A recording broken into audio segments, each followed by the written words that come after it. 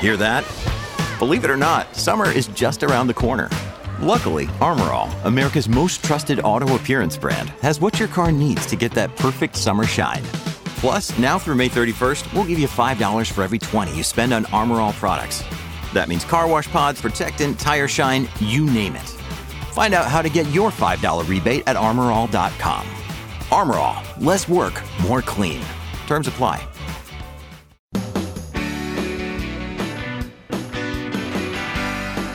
I'm so glad to welcome you here to the Clark Howard Show, where our mission is to serve you and empower you so you make better financial decisions in your life. Tax season's right around the corner now, so let's see, what would I rather do? File my taxes, go to a high-end shopping mall, and pay full price for something? Rather pay my taxes. Ugh.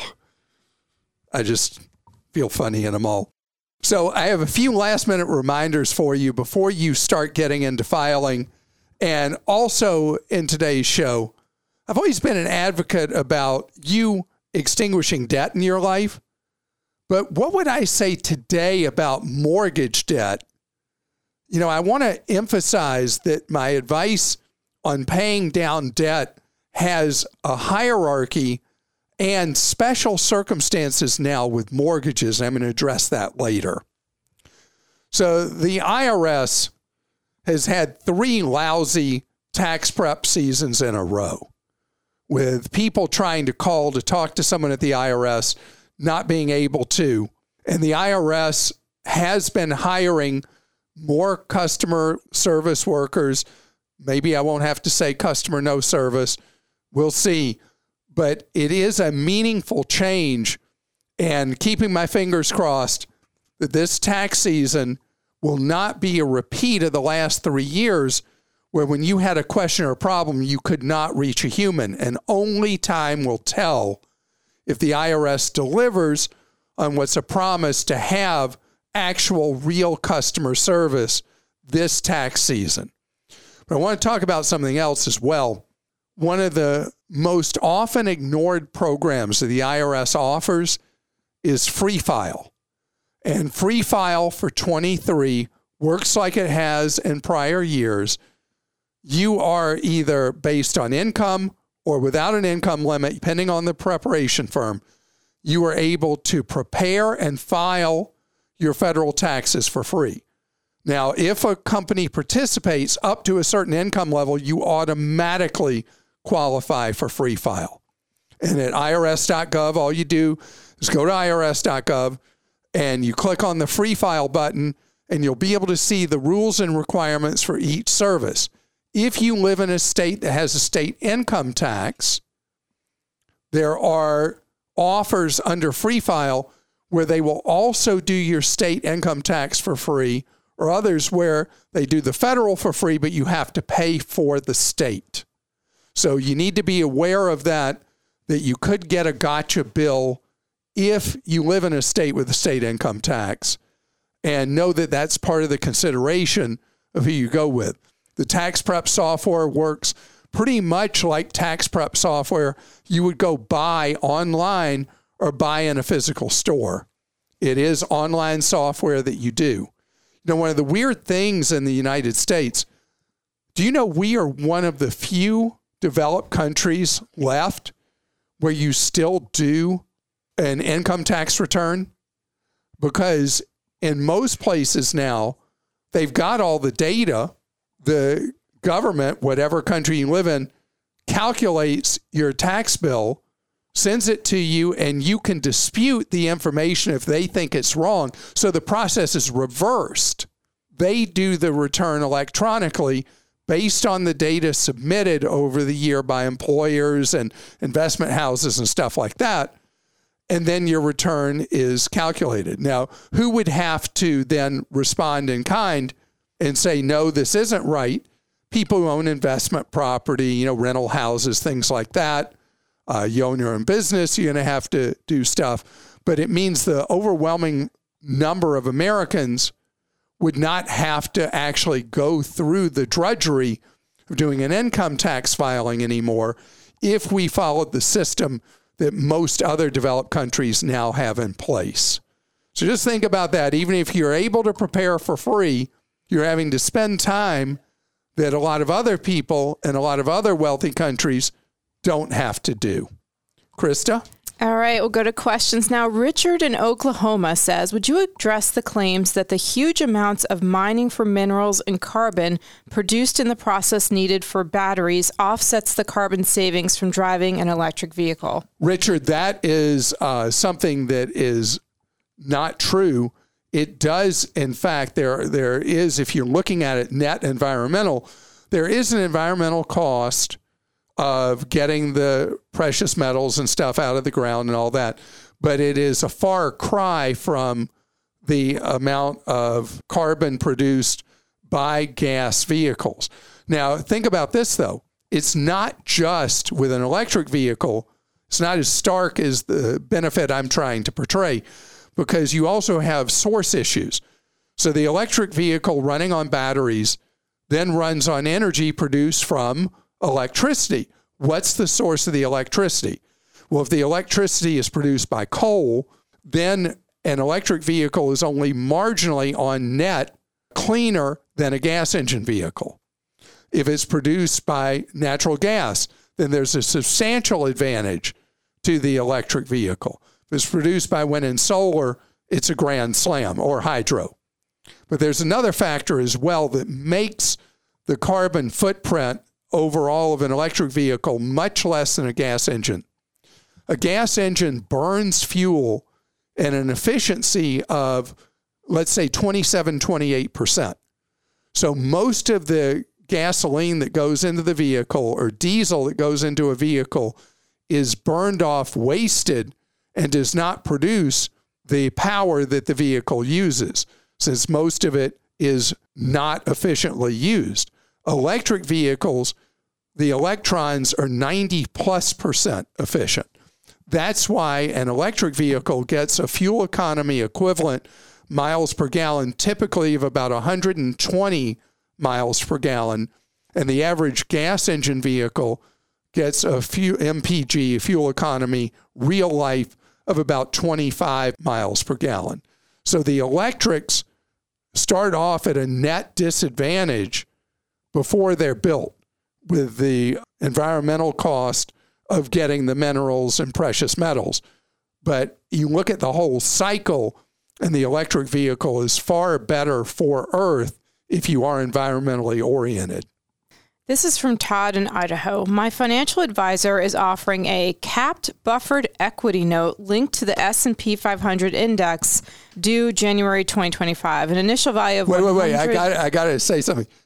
When Todd posted the question, he at any point used the word annuity? No. Which is what this is. Right. Okay. Initial value of $100, max return of 39.65%, upside leverage factor of 1, buffer amount of 15%. Are these a good idea? Are there things for me to look out for? And I emailed him back and asked if his planner was a fiduciary. He said he says he is a fiduciary, and he gave me the company name, and I did do a little digging. Yeah, and so guess what we found out? The company has been in trouble repeatedly, having to pay fines for having mistreated customers. They are not a fiduciary. They may falsely be holding themselves out to be a fiduciary. And what you're being sold, I bet you, is an annuity contract north of 150 or 200 pages long with all kinds of insurance contract gobbledygook. And what this is all about is people fearing what happened with the decline of the stock market in 22 are looking for the ability to have upside of stock investing without worrying about the downside. So these annuity contracts promise that you will not lose money, but the gain you have is capped based on a formula that you can never, let's say the stock markets move up and down in large annual amounts. So let's say in the next year we have a gain of 28%. Your gain will be capped, and usually it'll be capped at somewhere like 7, 10, 12%. You miss a lot of the upside of the gain. In trade for that, what you get is if you meet every term and condition of that 150 to 200 pages, that then you don't lose money. You stay at least even based on the movement of the stock market over the years. The problem is it's almost impossible to meet every condition of these annuity contracts. But even worse, over time, stock markets rise. They have down years. They have down cycles. So having something that all it ensures you is you're not going to lose money, you're paying a lot for that insurance. So this is a company that has had multiple complaints and fines against it. They are not fiduciaries, and what they're selling you is something that's a bunch of hype. From Adrelin in Florida, my college daughter's 529 fund balance is now at $0. Instead of taking out a college loan for her last year, I'm going to withdraw from my retirement funds. I have a 401k and a Roth IRA. I'm reading that it's better to withdraw from the Roth IRA. I would really like to hear what you think. Don't know how much money we're talking about for the last year of college. And I don't know your age, but I'm going to suggest something shocking.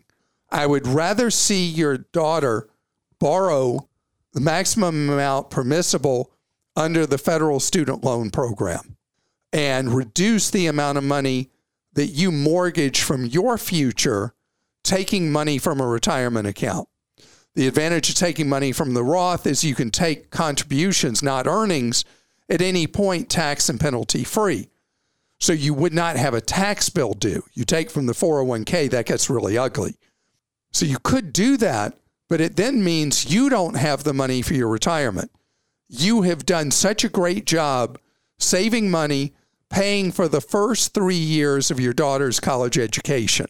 I think it's a better choice for your daughter to borrow some or all of the cost of that senior year and even carry that burden. My rule on borrowing money for college is never borrow more in total than what your daughter's likely to earn the first year on a job. And I don't know what your daughter's college study is, but you have closed the door. You've not said anything about borrowing other than you don't want her to. I would rather her do that because you have a duty to yourself to properly fund and create financial security for yourself for your own retirement. And remember, no guilt allowed here because you've already paid for those first 3 years.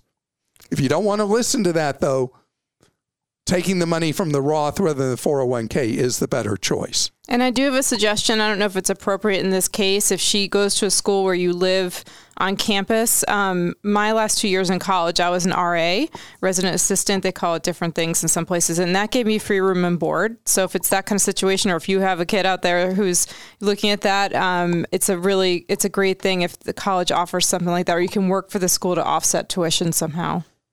Now, did the students you were an RA to say you were too strict, or were they happy to have you? No, they were good. They were fine. They were good? Yeah. Okay. I enjoyed it, actually. It was I was a camp counselor too, though. I'm into that kind of thing, so it was good. I was a camp counselor too. Yeah, see? Yeah. So, question for you we're going to address coming up.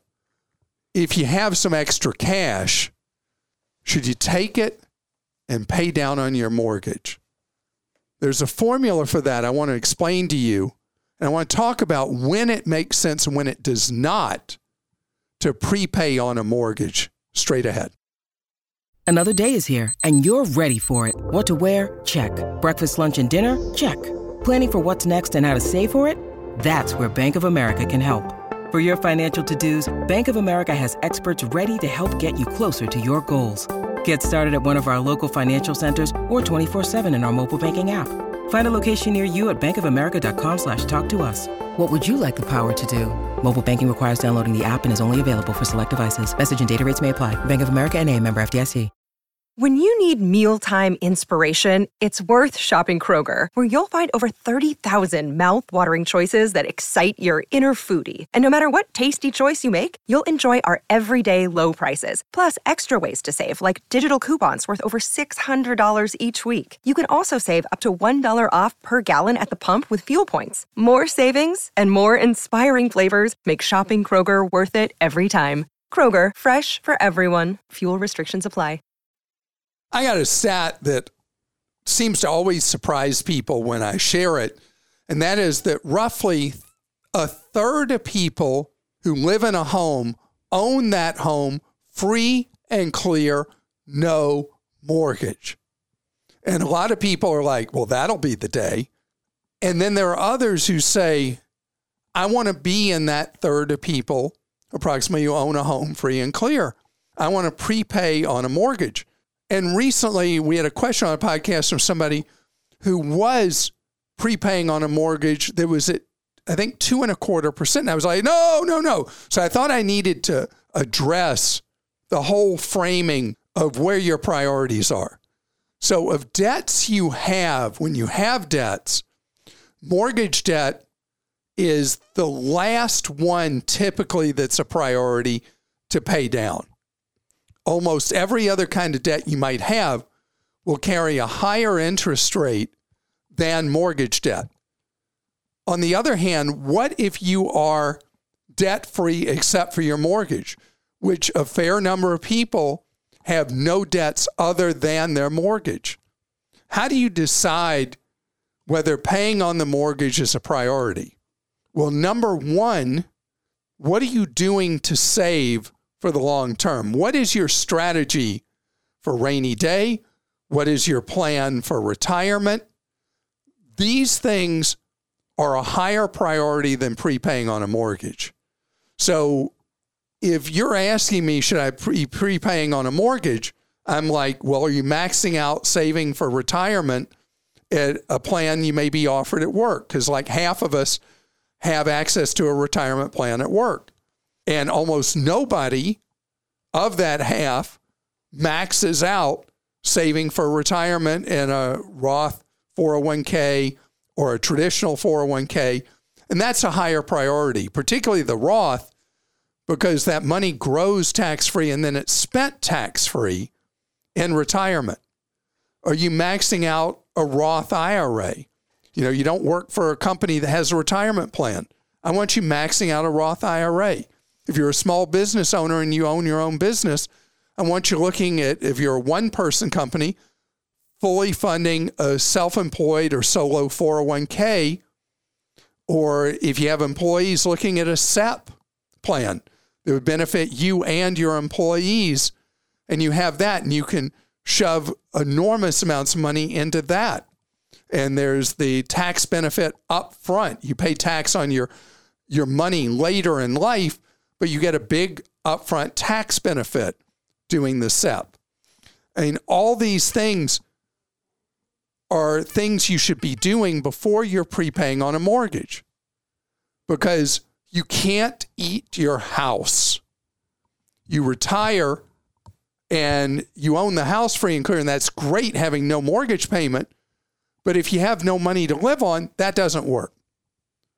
So let's say, okay, I've done all those things, Clark. So I still want to prepay on the mortgage. Now you got to look at your rate. And the rate has become a much bigger factor than it used to be, because so many tens of millions of American homeowners were able to refi or purchase in these ultra low interest rate mortgage.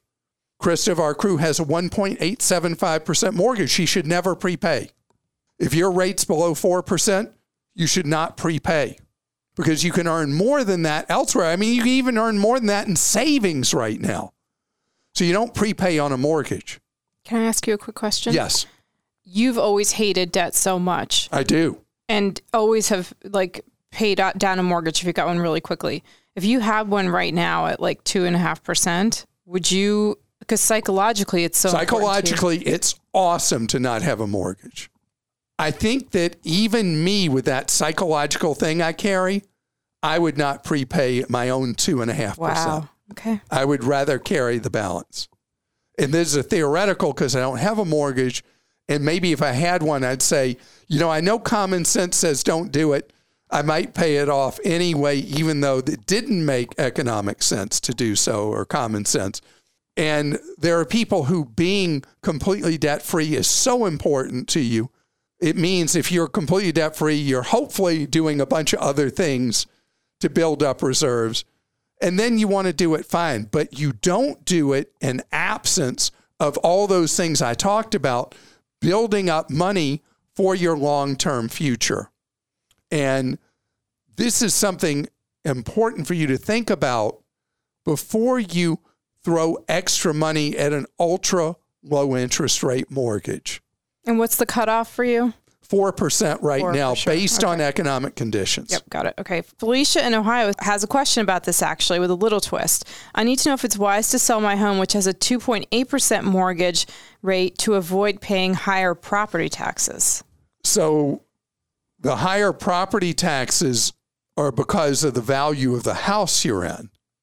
So if you were tired of paying the higher property taxes and you sold your home and the net cash of it allowed you to buy another home for the cash you have that would be a more modest home and would significantly reduce your property taxes, that would be a win-win because you carry no debt, you're in a lower cost home, and you lower the utility costs, you lower the cost of taxes. Otherwise, the 2.8% is so favorable. And if you look at the overall cost of home ownership, the taxes themselves should not be a backbreaker or a deal breaker on staying in this home. Rob in Florida says houses are still very overpriced and mortgage rates have doubled, making payments a lot higher. Not only are payments higher, but with the increase in home prices comes an increase in property taxes, as was mentioned by Felicia. On top of that, prices keep decreasing, so anyone buying now has a house worth less than their mortgage or the price that they paid. And many of those houses I see out there for sale need a lot of work to get them updated. Adding up all the costs, mortgage payment, taxes, HOA fees, and any update costs, how can anyone afford to buy in this market? So that's why we're in a frozen market. This is the way you stated all this is so interesting, Rob. The sellers of houses aren't trying to sell them because they've got those low mortgage rates, interest rates, so they're not selling. So the normal velocity of the housing market is not where it was. The people who must sell a house may not be in a financial position to cut the price. And the market does work this out. We are going to be in what I believe to be a sluggish market, which means that people who do have to sell, and, it could be somebody's passed away and the family's selling a property, could be somebody's being relocated and they've got to sell, it could be a divorce situation, financial calamity in somebody's life, circumstances where people have to sell. You're going to see lower prices in markets because you can't squeeze blood from a turnip. The point is, buyers are not in a position, in many cases, to afford what the higher payments would be. So the market will gradually correct as follows. What's going to happen is that home prices will not really go much of anywhere for a good period of time. We've been through periods like this where there's been meaningful, significant run-ups in value, and then we go through a period of significant sluggishness, which is how this one's going to play because of all the people with mortgage lock, like you, Krista, at 1.875%, you can't go anywhere. Mm-hmm. And so the housing market is not a normal, routine housing market, and it will correct over time, but not by values falling off a cliff, but instead by values, the economy growing in to a lot of today's values will be the likeliest scenario. Now, there will be circumstances like cities that had big run-ups in the last 18 months leading up to the housing market slowing down. Think Boise, Idaho, and other cities in Idaho, possibly markets in the Salt Lake Valley, Austin, Texas. There are going to be these markets where the escalation in values was so rapid in such a short period of time that values may go back to what they were in 21, let's say, and the gains of 22 will vanish So only people who bought very recently will suffer the decline in those values. Ivan in Colorado says, 2 days before Christmas, I purchased a snowman family display, love that, at a big box store as a present for a family member. They were grateful, but said that they want to downsize such things as they're in their 80s. So I took the never opened item back a few days after the holiday, but was told they would not return any such items. When I asked why, an employee said customers could be dishonest and use them in return once the holiday was over. I spoke with a manager who told me they would not return any such item. I said, even if it doesn't say so on my receipt and nothing of the sort was posted in the area where I found it, he just said no. Any advice? Yeah. Okay. So, Ivan, it is customary with seasonal things like blow-ups and things like that, that those items are no return items unless they are defective. And that has been a lot of retailers in their ads will say that. I wonder, this is a major retailer, if you could go back, Ivan, and find an ad that would be archived online from the time period where you bought this and see if, in fact, it says all sales are final. If not, then the normal company policy is what's defaulted to. If the item is unopened, was not used, then it is, if there was no posted policy of no returns on this category of items, it is reasonable for you to be able to return it. You were blown off at the store. And so I would try to contact the manager, the general manager of that store. This chain, they post the name and picture of the general manager of each store location. I may call it store manager, whatever, because there are a lot of people in a retail environment, in a big box store, who have a title of manager, but you need to talk to the actual real store manager, because in good faith, you bought it intending to give it as a gift, and you did not use it in an abusive kind of way. You didn't blow it up, use it till Christmas, say, I'm going to pull one over on them. I'm going to return it. And so again, unless there was a published policy saying all sales final on those items, you should properly be able to return it. You could, as an additional step, if the store manager says life's tough and then you die, you could file a complaint with the BBB at bbb.org. That would be considered at corporate for this big box and might get you a solution you're happy with. And with those big blow-ups, maybe you got another friend or family member who'd really love to have one for next Christmas and those to come. And I want to tell you, I'm really sorry if we did not get to your question today. If you're not aware, for 30 years, we've offered free one-on-one advice and guidance at our Team Clark Consumer Action Center. We are here to serve you 30 hours each week, one-on-one again for free. The number is 636-492-5275, or just go to clark.com/CAC for Consumer Action Center. Have a good one.